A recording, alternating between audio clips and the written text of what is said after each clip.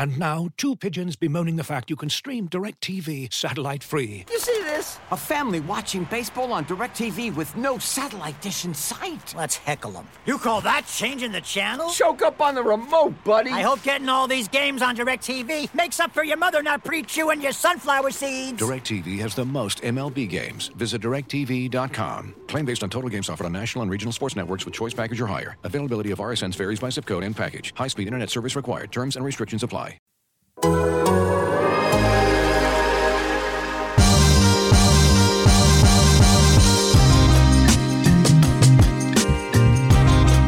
Welcome to Down to Dunk. I'm your host, Andrew Schleck. We're part of the Athletic Podcast Network. You should go to theathletic.com/down to dunk and get The Athletic for $3.99 a month. It's a great deal.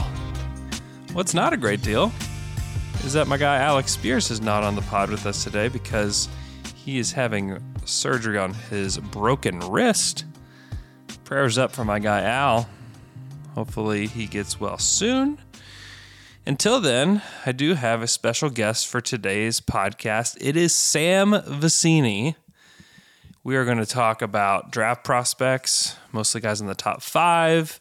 I asked him about the highest upside player outside of the top 5. If the Thunder were to fall outside, who should they target? We also get some really good Poku talk. Oh boy, some juicy Poku talk in here. Just a little warning. We recorded this before the Celtics Thunder game, the complete debacle that was the Celtics Thunder game, in which the Thunder won. They snapped their losing streak. They will not hold the longest losing streak in Thunder history. They will have tied it, though. And it was hilarious. Lou Dort afterwards was asked, I think Joe Masato was the one that asked him about whether he knew about it. And he was like, oh, yeah. He said that he told Shea that they were not going to lose today, and they did not. Lou was spectacular. 24 points on 14 shots. He got to the free throw line a ton in this game. Baisley was unbelievable. About 40 seconds left. The window was like just cracked open there for the Celtics to pull out a miracle, and Baisley just drove in transition. Just monster dunk. He finished with 21 points, 10 boards, 4 assists. He was spectacular in this game. Poku had some moments. He was nice. Isaiah Roby had some nice moments. Fee was okay. Ty Jerome, I thought, played really well in this game. So there it goes, guys. There goes the losing streak. And honestly, an outcome that really, I think both fan bases were pretty upset about afterwards, because I think that both fan bases understand the goals of both franchises.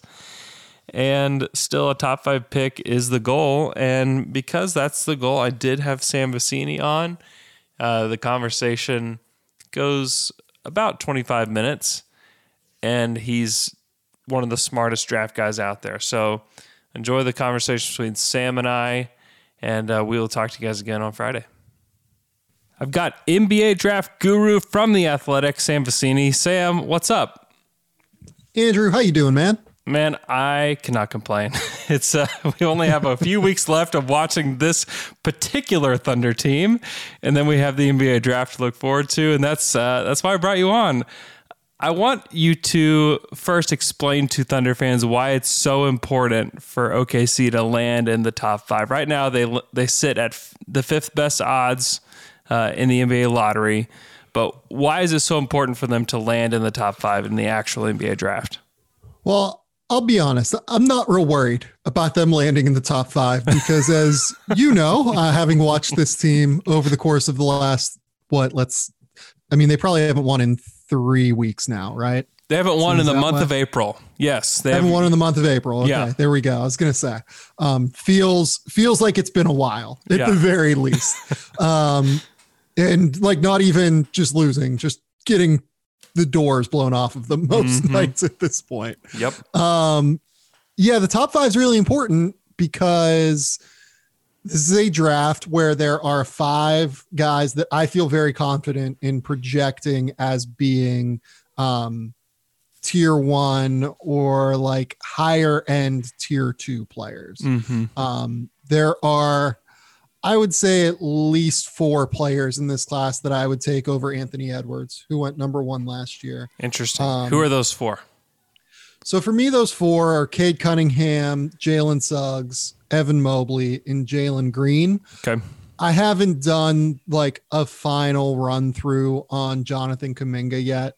I'm actually planning on doing that today. Funny enough, where like I really, run through like 10 of his games and, dive deep into everything that he did this year in the G League.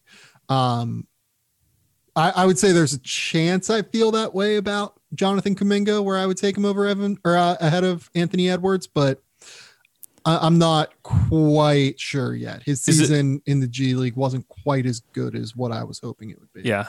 Is it the shooting, or is there something else with Kuminga that makes you hesitate? Yeah, shooting, defensive engagement, wasn't quite as impactful on defense as what I was hoping. Does play hard, so like I kind of think that stuff will kind of work itself out a little bit.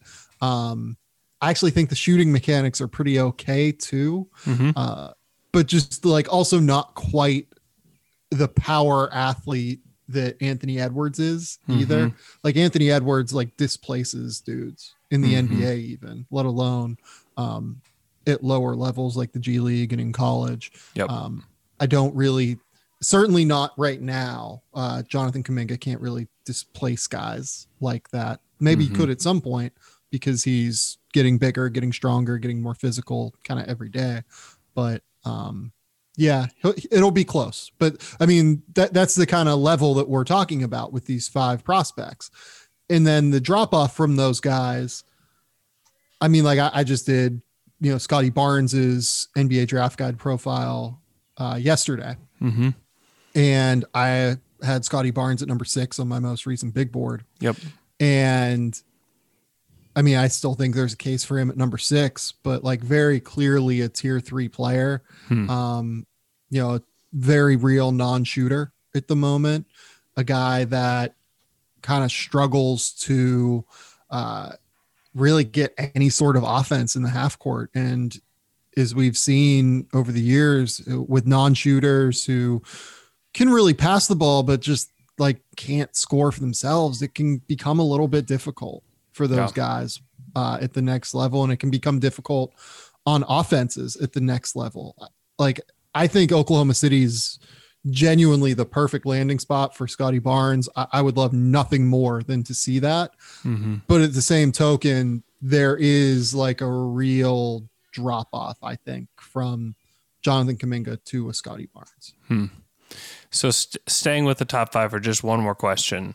Let's say OKC lucks out. They get the number 2 pick. They miss out on Cade Cunningham, who is number 1 for most everybody. That's like a no-brainer pick. Who would you take if you're Sam Presti? Who do you take to fit alongside this SGA, Lou Dort, Poku group? Yeah, it's a really fun question, I think. It would come down to Jalen Suggs or Jalen Green for me. Okay. I really like the idea of playing Poku as like a weird center player. I know that he's skinny. I know that, you're probably going to get demolished on the glass with Poku at center. I think they're going to have to figure out a way to navigate that. Like maybe they end up with the Houston pick at number 6 and can take a Scotty Barnes or someone like that to play next to him. But yeah, it would come down to one of the guards for me. I mean, right now I would lean Jalen Suggs because I would like to have the passing and playmaking out there with Shea and Dort. I think that would actually be a really good fit. I also would want the better defender out there with Shea. And I think that Suggs has a bit more of a well-rounded, versatile game than what Jalen Green does. Having said that, like that decision would not be finalized for me by any stretch. I would really need to like put a substantial amount of thought into it as opposed to like answering a question in a minute on the podcast. Like it'd be like really like Jalen Green's explosive scoring ability next to someone like Shea. I mean, it it would be so fun. It would be so filthy, and Dort would kind of be really perfect for them, especially if the shooting is real. Because both of those guys are real pull-up threats. Both those guys can play on and off the ball.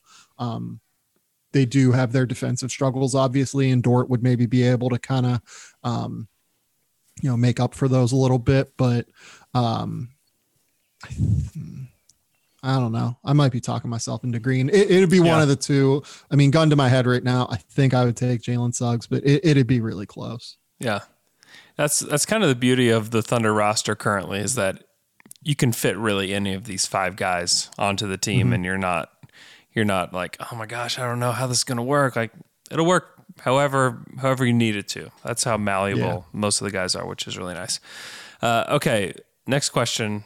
And depending on how much time you have, this may be our last question. No, we're good. Whatever you need. Okay.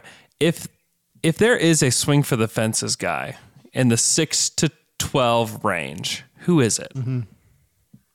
Because that's what the Thunder do. Like, they swung for the fences with Darius Bazley a couple years ago. They did it with Poku last season. They're inevitably going to do it with whoever is in this draft at whatever pick they have. That's just what they're going to do, is swing for the fences. So who would that guy be? Yeah. I mean, look, to me, like, Scotty Barnes is a pretty real swing for the fences. Okay. Just super hyper fun player. Like, not an elite level athlete, but a high level athlete. More of like an extension athlete as opposed to like a vertical pop athlete, like a long jumper versus a high jumper, right? Okay. Really high level defender, very switchable, really high level passer that I think would fit as like a elite level role player next to a lot of like scoring guards, especially if you were to end up with both the Thunder pick and like the Houston pick at number 6, right? The thing again is just like, he's a total non-scorer and you'd have to work with the lack of scoring. But the other thing that he brings, he's just like so infectious and fun. One of the most like expressive, passionate prospects that I can remember evaluating. Yeah. I really just love watching him play. There are real concerns, and I am genuinely worried about the lack of scoring, but if they could do something with his shooting and scoring ability, I would be a fan of that. I would also point out Kai Jones as well. But I think Kai Jones has like some pretty substantial, I don't want to say overlap with Poku, because Poku's like running pick and rolls and like is like downshifting and then like, throwing these like crazy crossovers. I mean, that guy. He's been a wing. I mean, he's been a wing for the Thunder. No, unquestionably. No, totally. He's like a 3 for them, basically. Yeah. You could make a case, I think, for Kai Jones. Kai Jones is like 6'11", real shot blocking potential, very high level athlete, and very high level athlete in terms of the way that it functionally presents itself on the court as well. Moves his feet laterally really well on the perimeter, has a lot of work to do in terms of like technique, in terms of the way that he reads the game, but he also didn't start playing basketball really until he was like 16 years old in the Bahamas. And then it just like rapidly happened for him. So yeah, I would say Kai Jones is probably the next guy that would like kind of stand out as a real like project player. Like Keon Johnson stands out as well. Sure. Very, very high level athlete, like elite athlete. Really good lateral quickness, really good vertical pop, obviously. Plays at a very high level in terms of energy and in terms of motor, which I feel like are things that this Oklahoma City front office has tended to value throughout the course of the years. Again, though, another guy that like needs to figure out how to score the basketball consistently, because he's basically a non-shooter right now. Yep. So, I mean, if Oklahoma City feels like they can work with these non-shooters, which they have in the past, how much of that is the Troy Weaver influence versus what Sam Presti is looking for. I think we're still trying to figure that out a little bit. Yep. With how Oklahoma City is going to draft. It'll be interesting, but they're going to have a fascinating draft this year. I'm really excited to see where it goes. Looking for an assist with your credit card, but can't get a hold of anyone? Luckily, with 24/7 U.S.-based live customer service from Discover, everyone has the option to talk to a real person anytime, day or night. Yep, you heard that right. You can talk to a real human in customer service at any time. Sounds like a real game changer if you ask us. Make the right call and get the service you deserve with Discover. Limitations apply. See terms at discover.com/creditcard. This episode is brought to you by Michelob Ultra, the official beer sponsor of the NBA. Want to get closer to the game than ever before? Michelob Ultra Courtside is giving fans the chance to win exclusive NBA prizes and experiences like official gear, courtside seats to an NBA game, and more. Head over to MichelobUltra.com/courtside to learn more. You know, if I would have applied myself, I could have gone to the NBA. You think so? Yeah, I think so. But it's just like, it's been done. You know, I was like, I don't want to be a follower. Hi, I'm Jason Concepcion. And I'm Shea Serrano. And we are back. We have a new podcast from Wondery. It's called Six Trophies. Woo! And it's the best. Each week, Shea Serrano and I are combing through all the NBA storylines, finding the best, most interesting, most compelling stories, and then handing out 6 pop culture themed trophies for 6 basketball related activities. Trophies like the Dominic Toretto I Live My Life a Quarter Mile at a Time trophy, which is given to someone who made a short-term decision with no regard for future consequence. Or the Christopher Nolan Tenet trophy, which is given to someone who did something that we didn't understand. Catalina Wine Mixer trophy. Ooh, the Lauryn Hill You Might Win Some But You Just Lost One trophy. And what's more, the NBA playoffs are here, so you want to make Six Trophies your go-to companion podcast through all the craziness. Follow Six Trophies on the Wondery app or wherever you get your podcasts. Listen ad-free right now by joining Wondery Plus. Yeah. Another guy, Josh Giddey, it feels like a new age Thunder player who's like multi-positional, good passer. Don't exactly know what he is, but the Thunder almost prefer that you don't know what he is. Yeah. That's kind of the players that they have on their team. Like, is Shea a point guard? Yeah, probably, but is he really? I don't know. You know, what is Poku? Right. Who knows? Like, what is Baisley? I don't know. I mean, they're just kind of guys out there on the floor. Yeah, it's funny. I just went and saw Josh play over here in Australia on Saturday. So I'm probably one of like 10 people in the American basketball industry that have seen Josh this year at this point and play live. Give me your quick take on him. I like him a lot as like a secondary playmaker. I think his feel for the game is off the charts as a passer. Needs to kind of work on defensively, like getting in a stance. It's not that he doesn't want to defend, it's that he's 18 years old and is still learning how to play professional basketball, right? Yeah, like sure.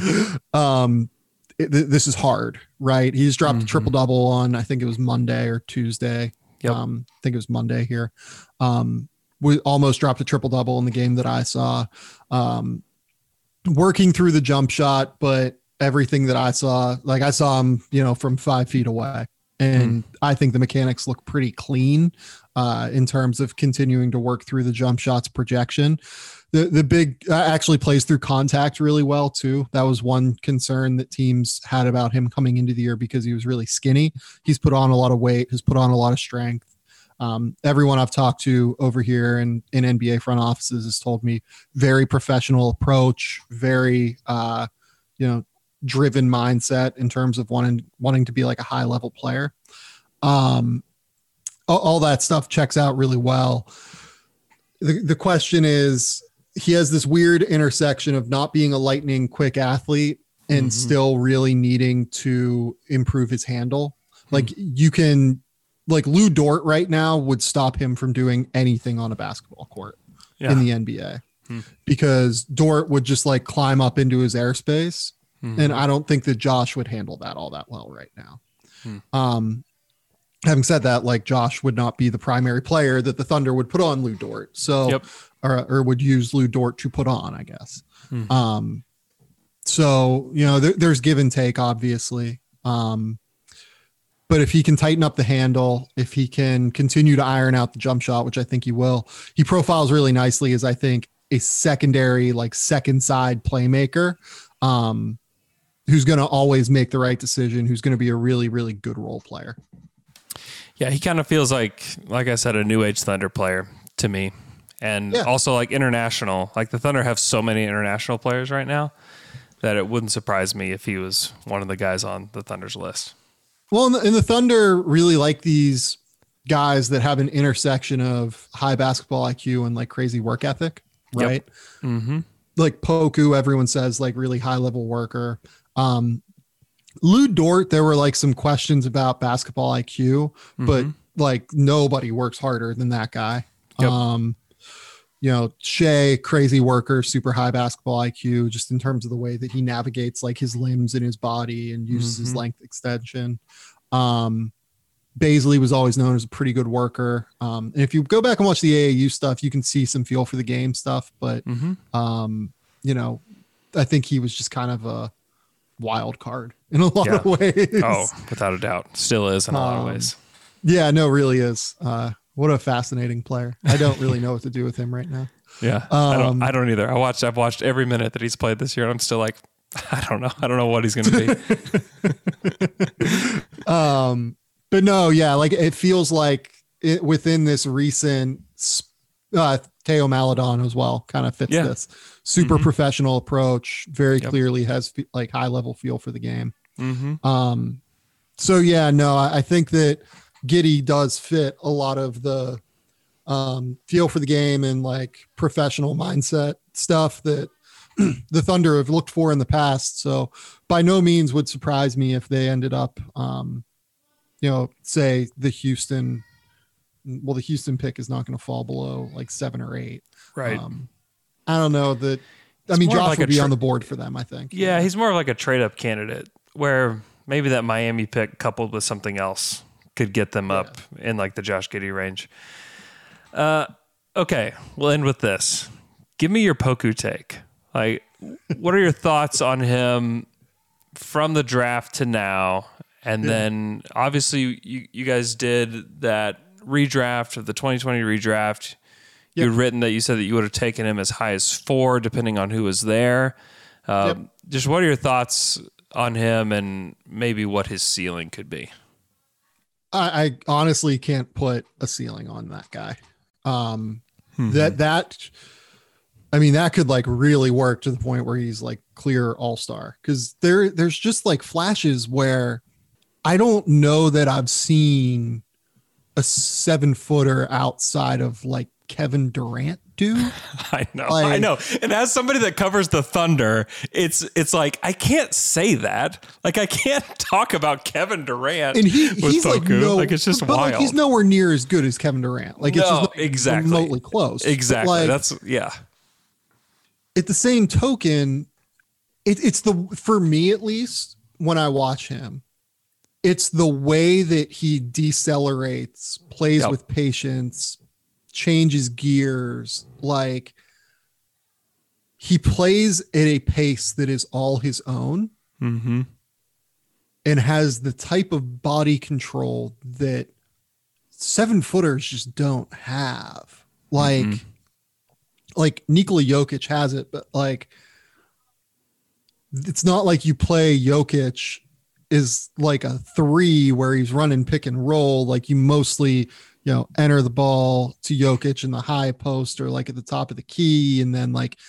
maybe someone sets a ball screen, but for the most part, he's just going to kind of like get the guy into the spot that he wants him and kind of open up the court, or he's going to grab and go like in transition and kind of start the offense that way. Like with Poku, like you're running like side ball screens and like, look, the flashes only happen like, you know, 4 or 5 times a game. Right. Yeah. The rest of the time, it's like he's almost unplayable now. He had this move last night where he drives the lane, ball fake, sidestep, dumps it off to Moses Brown for a wide open dunk. And it's like, how in the world did he do that? Next play, it's the passing too.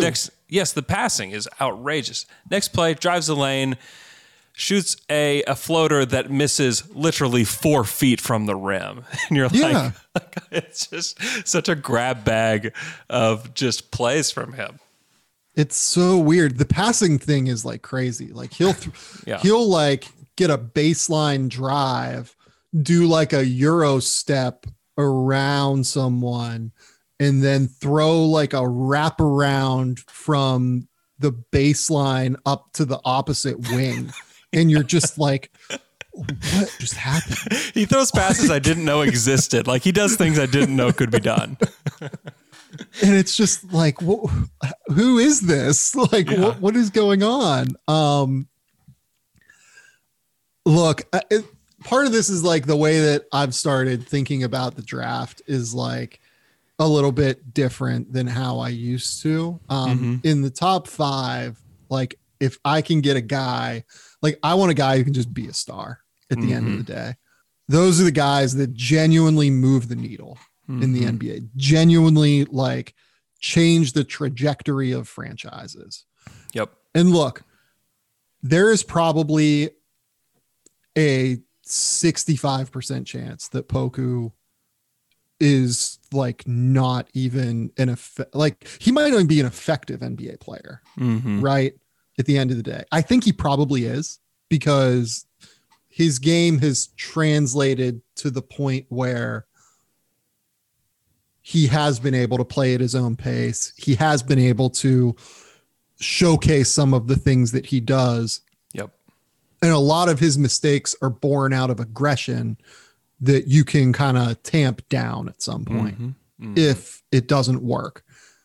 But right now, if you're the Thunder and you're losing by double-digit points in every game in April, it feels like, you want him to really, to quote Christopher Walken, explore the studio space, right? Exactly. Like you want him to, look dumb and do things that are expanding his game in some way, in learning where his boundaries are as a player. Yeah, I think that I think the way they're handling it is perfect. And I think he's going to be helped by it. But like, to go back to that, like, maybe there's like still like a 30% chance that he's like not an NBA player that's like super effective and like helps you win games. Maybe there's like a 45% chance he's just some role player who low level starter who figures it out. I mean, I think his chance at being a super high level star is higher than anyone else in this draft class other than LaMelo Ball and Anthony Edwards. Because there's just consistently those flashes that are different than anyone else. They're just like, we can talk about like Tyrese Halliburton, and Tyrese Halliburton has had an awesome rookie year. Been great. Yep. He's been phenomenal. He doesn't do half that like Poku does. Like if you were making a 5-minute highlight video of Poku and Tyrese Halliburton combined, 4 minutes and 15 seconds of it would be Poku. Yeah. And then 45 seconds of it would be Tyrese doing shit, which like, that's no disrespect to Tyrese. He plays a really solid game, and that's like a huge part of his benefit and a huge part of who he is as a player. But with Poku, it's just different. He's a tough evaluation, but I love watching. Like I'm at the point now, he's probably played 700 minutes this year, something like that. Yeah, almost 900 minutes for Poku. 900. So I've probably watched, 650 of them already. And it's and like the reason that I watched the Thunder at this point is not like Shea, even though Shea's been out like for a while, right? And missed time.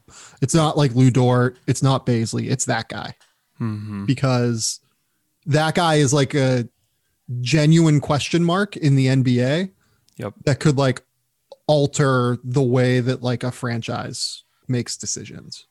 Like Tyrese Halliburton, like all due respect, who I love, I think he's awesome. I think he's legit going to be like a top 50 player in the NBA at some point.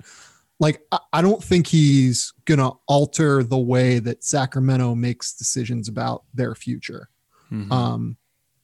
There's a world where Poku like legitimately alters the way that team has to make decisions. And it's a low level outcome, like in terms of percentages. We should feel much better about Tyrese Halliburton in terms of like expected value becoming, maybe not even expected value, about the probability that Tyrese Halliburton is going to become an effective role player, right? Yeah, he's already doing it. I mean, he did it last night against the Mavs. Right. He played really well against the Mavs and led them to a win. And Poku hasn't really led the Thunder to anything yet, except for just me wanting to watch their games. That's like the only reason that I even tune in. And Tyrese Halliburton's going to make $150 million in his career, and he's going to be like phenomenal. And I genuinely mean zero disrespect when I talk about Tyrese Halliburton like that. Yeah. But Poku like is just a different dude.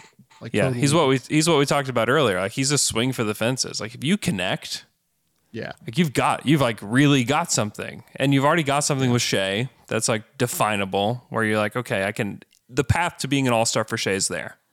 And if he takes it, it's not going to be that difficult of a role to get him. Shai's already an all-star. Like I know he didn't make the team, but like he's he's that guy. Like if he didn't make the team, he was number 13 in the West. You know what I mean? Like or 15, whatever. Like he's a clear top 30 player in the league, I think. So yeah, Shai's ridiculous. Like I'm not worried about where he's going. Yeah. Sam, we really appreciate your time here on our show. We follow all your stuff already. We read all of your stuff already on The Athletic. If you're not, you should be. Go to theathletic.com/down-to-dunk. You can get it for $3.99 a month. You just go even look at his big board. If you want to become educated on where these guys should be placed in your brain, just go check it out. Sam writes basically a book or several books a year on the NBA draft that goes on The Athletic, and it will make you a smarter fan. So please go do that. Thanks so much for tuning in, and we will talk to you guys again on Friday.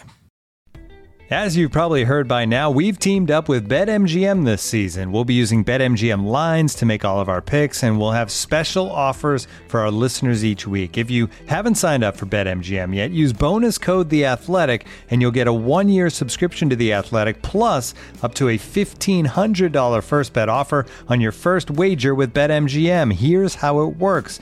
Download the BetMGM app and sign up using bonus code THEATHLETIC. Make your first deposit of at least $10. Place your first bet on any game and claim your voucher for a 1-year subscription to The Athletic. See BetMGM.com for terms. U.S. promotional offers not available in D.C., Mississippi, New York, Nevada, Ontario, or Puerto Rico. Gambling problem? Call 1-800-GAMBLER. Available in the U.S. Call 877-8-HOPE-NY or text HOPE-NY 467-369 in New York. Call 1-800-NEXT-STEP in Arizona. 1-800-327-5050 in Massachusetts. 1-800-BETS-OFF in Iowa. 1-800-270-7117 for confidential help in Michigan. 1-800-981-0023 in Puerto Rico. First bet offer for new customers only in partnership with Kansas Crossing Casino and Hotel. Don't forget, if you haven't signed up for BetMGM yet, use bonus code THEATHLETIC, and you'll get a 1-year subscription to The Athletic, plus up to a $1,500 first bet offer on your first wager.